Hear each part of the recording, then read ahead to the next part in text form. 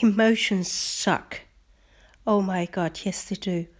I'm not talking about the nice ones, the joy, the happiness, contentment, love and connection kind of emotions.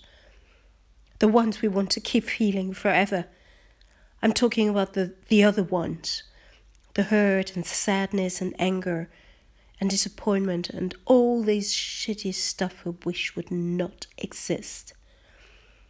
Why were they built in our system in the first place? Whoever created the first human being, whoever thought to build in such beautiful and intelligent mechanics in our being, with our heart that keeps us alive, the lungs that breathe, our incredible immune system, our brain with its capacity to think science, and our soul to create art. All this beauty, all this perfection. Why was pain put in this system? What for? If we think that there is a logic in everything that is built in, if everything makes sense and is there in us for a reason, so what is the reason for pain, for God's sake? Is it only a mistake, an error in our construction? Because nothing can be perfect, also not a human being?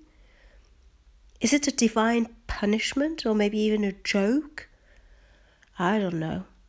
What I know for sure is that it is part of us, that I don't like it, just like you, but that it belongs to our experience of life, like defecating is part of our digestive system, that we can really only enjoy the sun when we know where to find shadow, that we would burn to death if we didn't feel the pain of fire, that black is only the absence of light.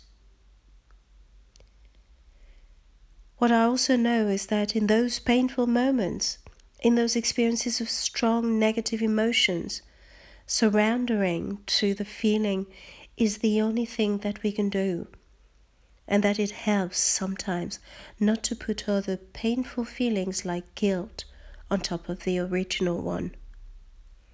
What I know also is that it will pass when I'm ready to let it go, and also because everything passes eventually.